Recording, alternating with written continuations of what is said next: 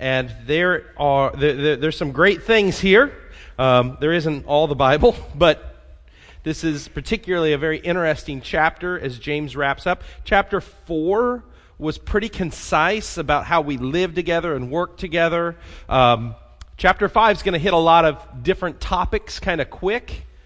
And today we're going to talk about a faith that keeps wealth in perspective. James is going to sound like an Old Testament prophet here as he talks about some of the atrocities that the wealthy are carrying out on God's faithful and the judgment that is coming to them. In light of this, what we can learn, what we can see is that if we are going to be a people that have a faith that works, one sense in which we understand this is when it comes to wealth. The way we understand, the way we think about wealth, the way we pursue wealth, for many, wealth is the end goal of everything in life. It's a temptation for us as well, right? Who here, if I asked, would you like to be rich, would say, not me, right? It's a temptation for all of us to want more, to need more, to look upon those that have great wealth and to think, man, just a piece of that. Okay, all of us have played the game. I don't play the lottery, but I've played the lottery game, right? Where if I want, you hear, Powerball's $100 billion, whatever dollars. If I got that, Mama's getting a new house, right? Grandma's going to get what she needs. I'm going to get a car for somebody over here. This person's going to, right? We've played that game as though wealth will solve all of our problems and all of the problems of those who we love. One person once said, they say it's better to be poor and happy than rich and miserable. But couldn't something be worked out to being moderately wealthy and a little moody? Right? Yet as Christians, if we spend any time in the Bible, we quickly learn that the Bible has many warnings about the dangers of wealth, about the trap of wealth, about how wealth can easily pull our faith away from God to pursue wealth, or how we can find ourselves in great sin for the pursuit of wealth. How we orient it, how we think about wealth, the perspective in which we think about wealth and resources and ultimately stewardship of our things and the things that God gives us says a lot about our faith. It says a lot about our faith. If you want to see what a man really believes in, look at his schedule and look at his checkbook. Right? Or it's online banking now, right? Look at the online banking. But it shows so much because we can say all day long, this is what I believe, this is what I think. But how are we spending our resources and how are we spending our time? That will truly reveal what it is that we think. So today I want us to think about how we can keep the thought and the idea of wealth in the proper perspective. That it wouldn't become a deterrent for us, that it wouldn't become something that would pull us away from the Lord. In fact, 1 Timothy 6, 9 through 10 gives one of these warnings here. It says, those who want to get rich fall into the temptation and the snare that many foolish and harmful desires, which plunge men into ruin and destruction. For the love of money is a root of all sorts of evil. And some, by longing for it, have wandered away from the faith and pierced themselves for many griefs. And even as we read that text so often, we think, yes, I know money could be a danger, but I think I could handle it. Do we truly have a godly perspective when it comes to our finances, when it comes to the wealth that God has given us, whatever portion that may be? Because there's a great temptation. There's a great temptation always, instead of dependence upon God. God, you will help me through this. God, you will provide for this. God, you will give me what I need to do this. The great temptation is we could say, if I just had the money to get through this, right? And it doesn't matter at what level you're at. I mean, I remember being a poor college student thinking, I just need that $500 to pay bills, As you get older, you get kids, things change, the numbers change, right? But the distractions and the temptations are still there. So if you have your text, look with me at James chapter 5. And we're going to look here at verses 1 through 6. And this is God's word. It says, "Come now, you rich, weep and howl for the miseries that are coming upon you.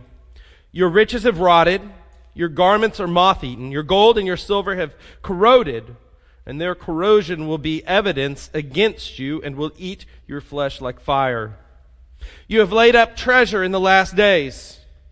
Behold, the wages of the laborers who mowed your fields, which you kept back by fraud, are crying out against you. The cries of the harvesters have reached the ears of the Lord of hosts. You have lived on earth in luxury and self-indulgence. You have fattened your hearts in the day of slaughter. You have condemned and murdered the righteous person, and he does not resist you." Again, here in this text, this is probably one of the most forceful parts of James. This condemnation that he writes out for the rich and for the judgment that is going to come upon them for the way that they have treated the righteous. It reads very much like an Old Testament prophet, does it not? He reads here and he reads that there's no sign of repentance here. You know, there's a lot of debate. Who's he writing to? Well, I think it's very clear. He's writing to the rich that are oppressing the church. Remember, this church was originally the church of Jerusalem. They have been scattered. James is writing to encourage them in their faith, to encourage them in their trials. The very beginning of this book starts off with these great trials that they're under. "Count it all joy, brethren, when you face various trials." So trials is the theme of the book. And it seems as though at some point in some way, the rich, where these people have migrated to because they've been forced out of Jerusalem, the rich are taking advantage of them. They are oppressing them. And so James writes here not to people within the family of God, not to people within this church, but for those outside, very much like an Old Testament prophet. In verse 7 of chapter 5, you see a shift where he begins to address the brethren, and we'll look at that next week. So we see that shift there. So again, this isn't a passage of you rich who have oppressed, turn and repent. This is in your pride, in your arrogance, in what you are pursuing against the righteous. God is just. You know, why would he write to a group of people? Why would he write this section to a group of people who are not going to, they're not going to read it, right? He's writing to the church. They're not distributing this to the rich people that are oppressing them. I think there's two reasons here, and I think it's important for us to think about this because it tells us why James put this in the letter. The first reason that we can think of this is because he's reminding the people of God, you are being oppressed for being righteous. It will not always be this way. God is just. God hears. He knows. There will be restitution. Trust in Him. The second reason, I think, is that it should warn us not to fall into the sins that are being carried out. And again, this is extremely important because when you particularly are oppressed, when you are in a tough spot, when finances are tough, the temptation is what? If I just had enough money, it'd make it okay. Or we navel gaze. We look over to someone else and we say, man, they've got it so easy. You know, they got the resources to do this. Look at the vacations they go on. Look at the photos they put up on Facebook all the time. You know, look at the house. Look at how they got it so easy. If I just had it like that.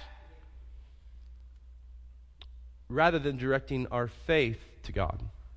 Rather than saying, Lord, here's where you have me. Here's what you have blessed me with. How can I live for you? How can I do this?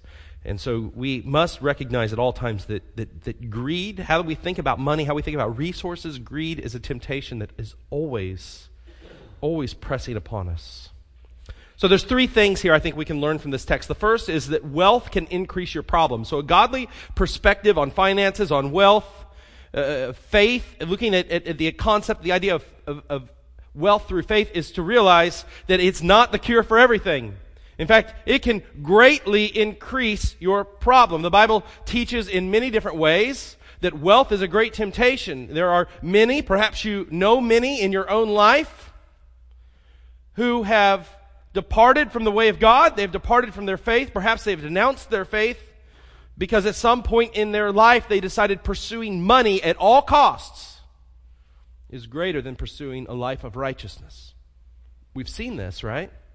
This is a great temptation. In fact, you think of Jesus as he speaks to the rich young ruler in Matthew 19. He says, "Truly I say to you," he offers the rich young ruler a way to come and to follow him. He says, "Give away everything that you have." And he can't do it.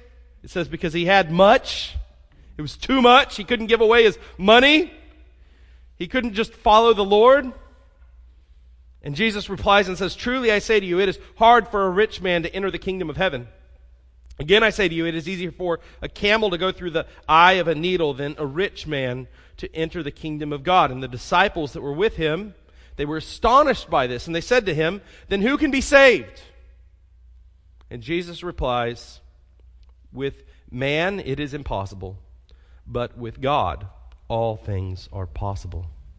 The lure and the temptation of wealth and the accumulation of wealth in our lives is such a temptation that it takes the power of God to break that. Do we understand that? Do we live that way? Do we think that way? Or again, do we look at wealth? Do we look at what we could get, at how much we could accumulate? And that is our security. That is where our faith lies, and that my money will provide for me. And we might not say it that way, but do we think that way? It's opposite of faith, isn't it? It's an opposite understanding than of faith in God. So the first thing that we see that wealth can increase our problems. It doesn't just solve everything. The first thing that we see in this text is that wealth can lead us to eternal destruction. This is what James is saying here. He begins in verse 1. He says, "Come now, you rich, weep and howl for the miseries that are coming upon you. Your riches have rotted, your garments are moth-eating, your gold and silver have corroded, and their corrosion will be evidence against you, and you will eat your flesh in the lake of fire. You have laid up your treasure in the last days." This is a forceful point here that he's making to the rich, that eternity awaits. Friends, there is a reality beyond which we experience right now. There is eternity. One day we will all stand before the Lord. We will stand before the Lord, and maybe it's wealth, maybe it's something else, maybe it's your sin, maybe it's a pleasure that you know is wrong, but you will not give up. And it stands and condemns you. We're all sinners. This is why we need Christ. And God is gracious. God doesn't look upon our sin towards Him and write us off, but He provided a sacrifice, an atonement. He became sin who knew no sin, that we might become the righteousness of God. Oh, what a great exchange God has provided for us, that Christ came, died in our place, that if we would have faith in Him, live for Him, trust in Him, that we might be saved from whatever the sin may be. And yet, this message of love, this message of hope, the majority of people will mock and walk away. Friends, don't be one of them. Oh, would you take seriously eternity? Would you take seriously that this life is but a vapor? That your 60 to 80 to 90 to 110 years maybe is but a moment in eternity. Lay up not treasures here on earth, but treasures in heaven. Would your life not be marked by the accumulation of wealth and stuff, but of righteousness, of pursuing God and loving others? the wealth here, they have three main indicators of wealth that we see here in this time. You didn't have investments like we think of. He didn't call out their portfolio. But he calls out three things here that was indicators of wealth. First was their grain. They could store it in large silos. They could pack it away. But it says your grain is rotten. In light of eternity, it is worthless. Second, there was clothing. In the first century world, you might do good to have an extra shirt. And yet the rich would parade themselves in fine things. It says your clothing, in light of eternity, is moth-eaten. It has been destroyed. It is worthless in comparison. The third is investments in things like gold and silver. Even to them, it says it has corroded. It stands and testifies against you. Friends, the point here is this. What good is your wealth at your day of judgment? What good is it? What good was the wealth that all of Israel had at AD 70 when Titus the emperor came and sacked Jerusalem? Absolutely destroyed it. They say it killed 1 million Jews. What good was their wealth? It did them nothing. Do not trust in what you have laid up. Do not trust in the treasures you have laid up in the last days, James chapter 3, verse 3 says here. Do we understand wealth like that? Do we have that perspective? Do we think about wealth and think, man, it would sure be nice to have not have to think about money. I think of Forrest Gump, okay? Like they invested in Apple and there's a line he says, well, we don't have to think about money anymore. He's like, well, that's a good thing. Like, I would love to be at that point in life. But at the same time, do we realize the temptations of greed, the temptations of trusting in our resources instead of trusting in our Lord? The second thing that we can see here is that wealth can bring temporary comfort but long-term misery, and that's what's happening here. It's easy to say, especially when you're oppressed, is to look at people who have it all and say, man, they've got it all, they have it so easy, and here I am, I have it so hard. And James is writing to put things in perspective to these people. It may look as though they're living on easy street right now, but soon will come a day when they will be judged. And it will not be easy. That puts it in perspective, doesn't it? It helps to put in perspective. Lord, things are a struggle sometimes, but you've greatly blessed me. You've provided everything that I've ever needed. And I know that as I need things coming up, you will provide for me. That's real security. That's faith. Not faith in ourselves, faith in our resources, but faith in our Lord. And you know what's interesting is what I've observed is that the ones who express that kind of faith are the ones who the Lord often blesses. Why? Because He knows that they will be good stewards of that which He gives them. Right? He often gives to those people because He knows that as I bless them, they bless others. I don't want you to think that this passage is a condemnation of anybody who would be wealthy in any way.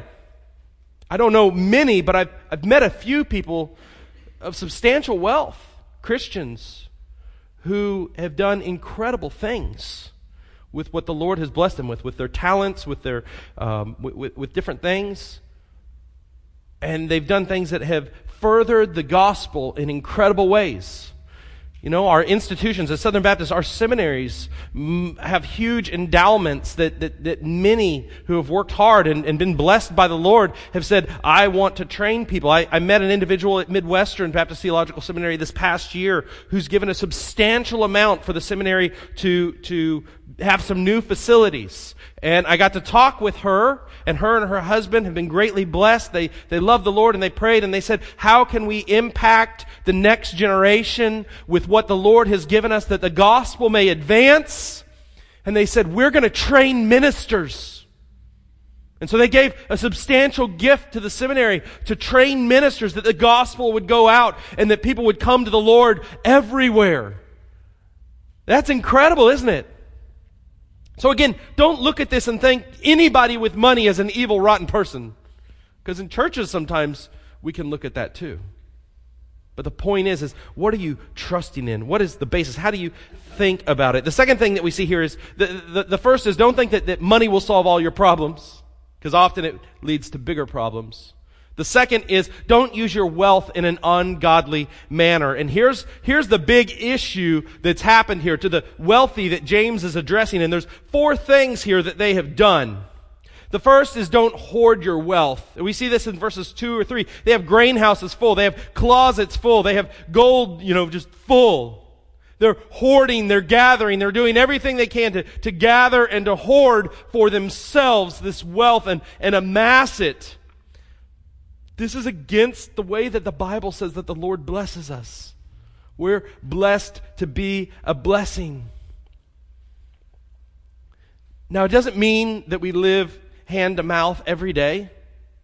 Is it okay to save? Yes. Please. The Bible has and talks about that there's good in that. There's value in that. But don't begin to amass for yourself that which you could never use and don't need just to have it. Do you see the difference? Well, where's that line, Pastor? I don't know. But are you prayerfully considering that in your life? Are you prayerfully considering, I have this, I've taken in this, the Lord has blessed me here. Now I want to use some of this to bless someone else. Or is your mentality, it's mine, and I'm going to hold on to it as tight as I can? It's a heart issue. It's a heart issue. Second thing that we see that is happening here is, don't cheat people out of money. The rich, we see in verse 4, the laborers were coming out to work the fields, and in this culture, day laborers would often be paid at the end of the day. And so something's happening where the employer is changing the rules, or not paying them enough. Have you ever worked for this guy? I have. I worked for a guy once, and he picked me up, he bought me lunch, and then when it came time to pay me, he charged me for picking me up and buying me lunch. He charged me a lot. Didn't know that on the front end. The point here is, don't cheat people out of money to better yourself. And I have to tell you, as I was thinking about this and I was praying about this, the Lord really got to me, because I'm often a cheapskate. You don't want me to buy something from you, okay? I can be bad about it. I can just be bad. I told my kid, I've really been, it's really gotten on me. Are we okay to buy things at a fair price? I struggle with this, because I don't want to buy something at a fair price. I want to get you when you're hurt and get the best deal I can. Okay, you all look at me in judgment, but I know I'm not the only one, right? I've taught my kids to look for the 3 Ds: divorce, death, and desperation when you're looking to buy something used, okay? I got to tell myself, it's, yes, look for a fair value for something. That's fine. But don't try to hurt people because they're disadvantaged in leverage when you're making a deal. Does that make sense? Are you with me? It's a hard issue, isn't it?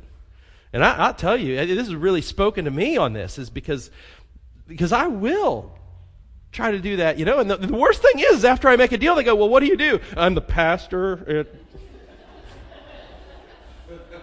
They're thinking, he took my lunch. So how do we think about that? Are we trying to cheat others out? Maybe it's not as extreme as what they're saying here, that you're cheating people out of their wages. But are you doing everything you can to take advantage of everyone, to get the upper hand? Look for a fair deal. Look for something that's fair, right? Be treated the way in dealings that you would want to be treated. Third thing that we see here, don't live in luxury and self-indulgence. So this reminds me of the story about Lazarus and the rich man. If you remember, Jesus talks about, and there's a rich man, and he has everything. I mean, it's extravagant as you could imagine. And there's a poor man, Lazarus, there, who's got sores on him, and he's just begging for the scraps that fall off the rich man's table.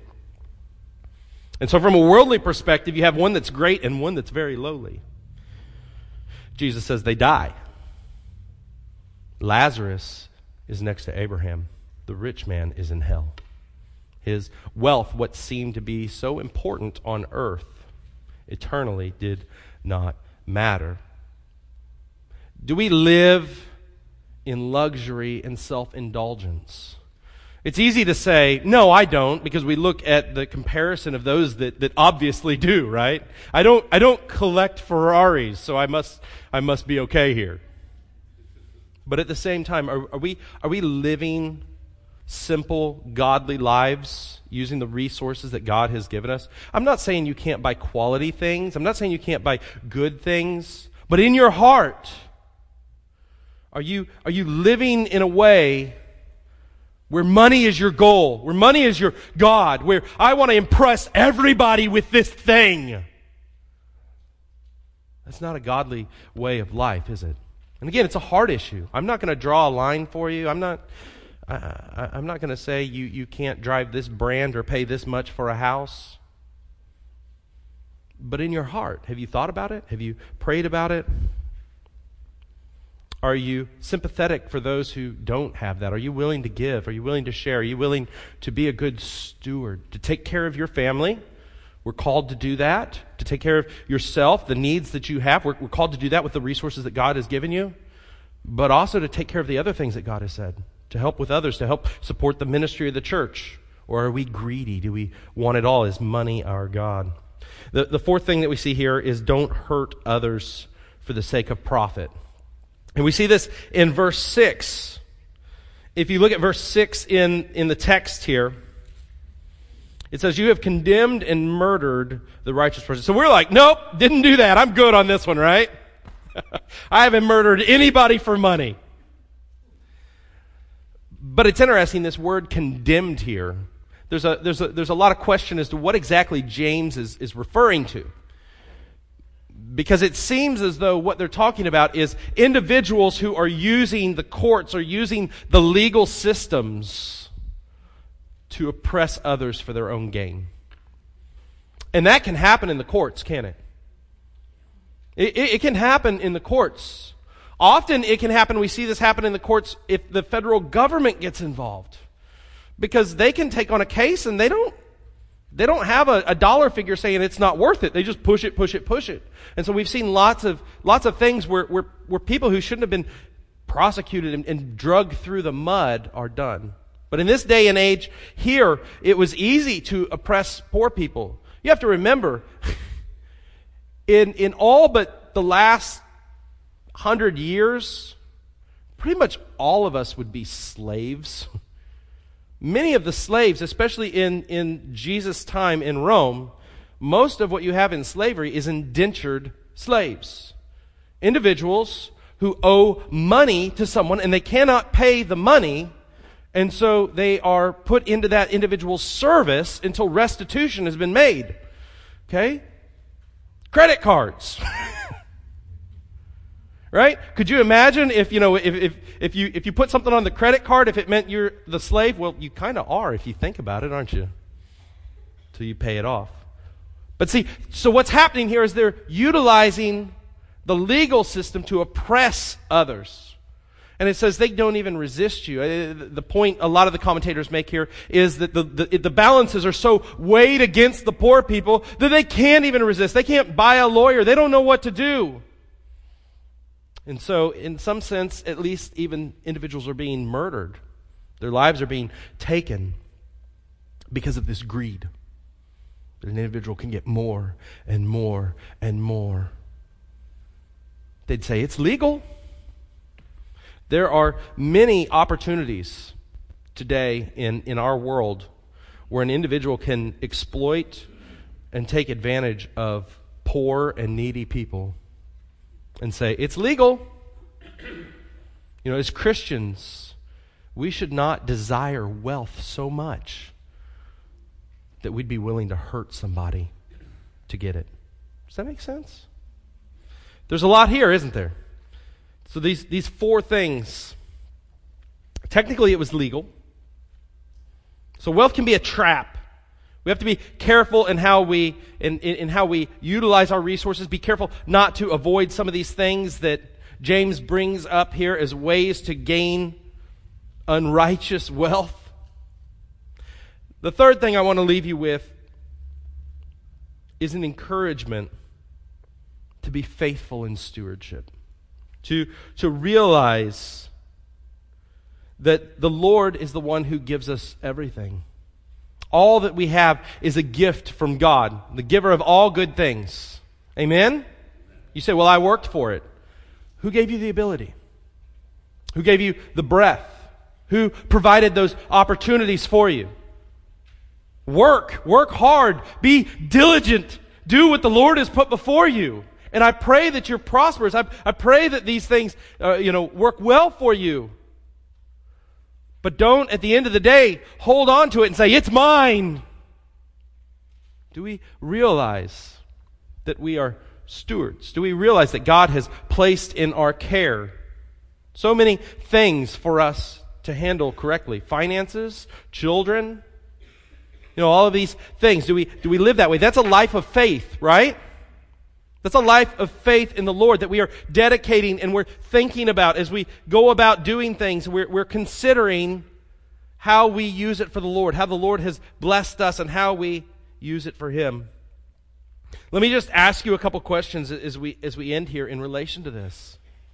When's the last time you've thought about, am I being a good steward of the finances, of the things that the Lord has given me? When have you assessed that? Have you assessed your retirement and your portfolio much more than you've assessed, Lord, how should I use these things?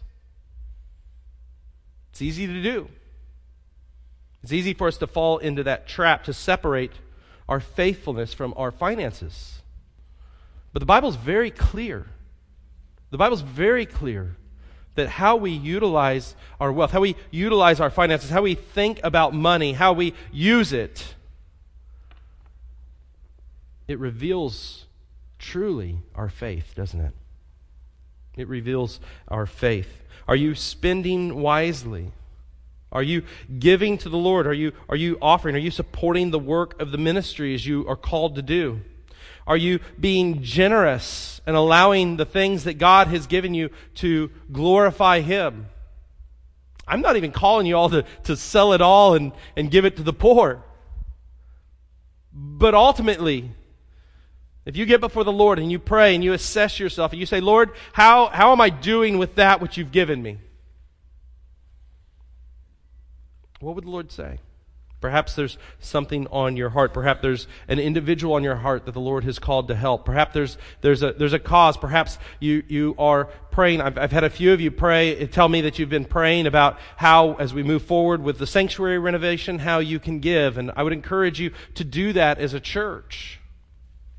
But are you praying? Are you considering the Lord in how you manage the resources that He's given you? This text is a good reminder, because it shows us individuals who have great wealth, who have great extravagance, but they're eternally empty. Their riches will rot. The way that they have gained their wealth will testify against them, and ultimately they will be judged. Friends, let us have a faith that rightly thinks about finances. Let us glorify God with all that we have, and let us live to please Him. Would you pray with me? Father,